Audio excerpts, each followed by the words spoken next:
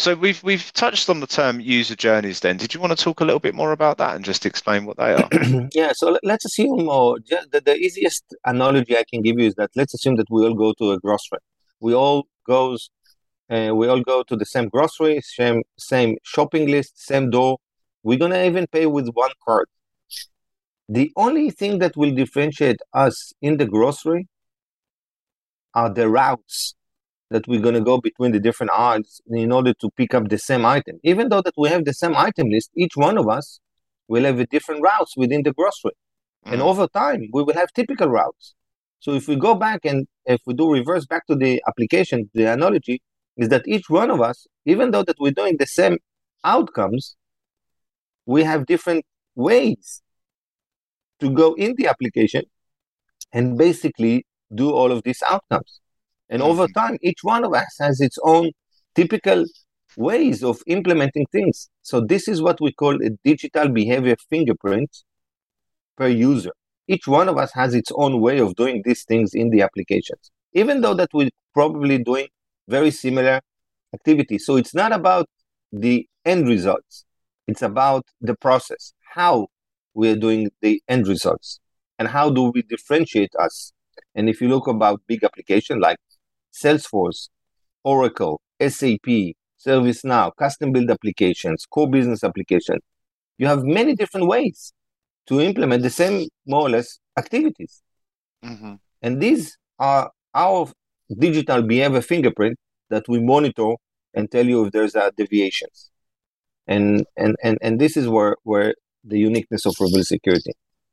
Okay, and other than at the application layer, the explanation for user journeys is a very good. It's a very good analogy that you use with the supermarket. I quite liken it to a morning routine where you might have a kind of a set morning routine, but you might do certain things out of sequence. Although you're doing the same things, they might be slightly different in those variations, like brushing your teeth or kind of going to the gym or whatever it is you do in the morning. If you do the same things in order, that's a sequence. But one day you might decide to brush your teeth before you go to the gym, or the other way around. So Exactly, exactly, exactly, exactly, that's, exactly.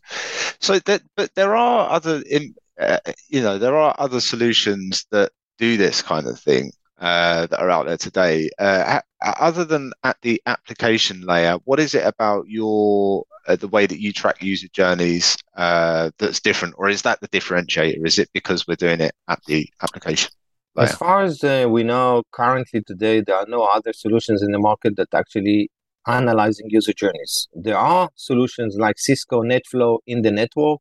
There Hmm. are different EDRs that doing this on the endpoints, but there are no solutions that doing user journey analytics in the application layer.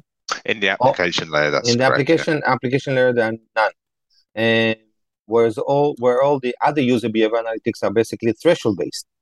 Hmm. And you also mentioned something interesting. So you have a morning routine, maybe you have an afternoon routine or evening routines, even though you go to the same supermarket with the same item list, but Hmm. you have many different routines.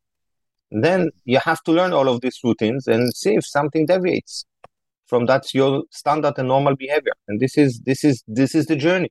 This is the process that we're looking at how you're doing things, even though that all of us, or as a group of users, group of HR people, group of payment or finance team, basically doing more or less the same activities and results, but the way and the process, the flow that we're doing these activities are very different and Hmm. very individual. That's really good. So with regards to these user journeys, then, and I think it makes a lot of sense for our audience now. It's very clear. Could you give some kind of typical examples how you've seen applying this logic and the user journeys, how they have specifically helped with some kind of real life insider threats, as it were? So I can give you a simple example of a consultant that comes to do some day job at a certain large enterprise, and he was giving credentials. He was doing many different things, and we were monitoring the his activities or many of the internal consultant activities in the cloud environments and Microsoft environments, and we were flagging some activities. And when these alerts were investigated by the incident response team and the SOC team, many questions have been raised. Why these consultants basically did and touched all of this area? Why they configure what they configured internally in the way they have done this? Now, if you don't have visibility into what these consultants are doing in the application, you basically you are blind. You don't know really what they have touched, even though that they came to do one specific things, they can do many different things, many other things. They are trusted by the organization. They are privileged with the with access to different things, and they can do many different things. What is your controls and ability to monitor and to get visibility into what they're doing, and if they're doing bad things?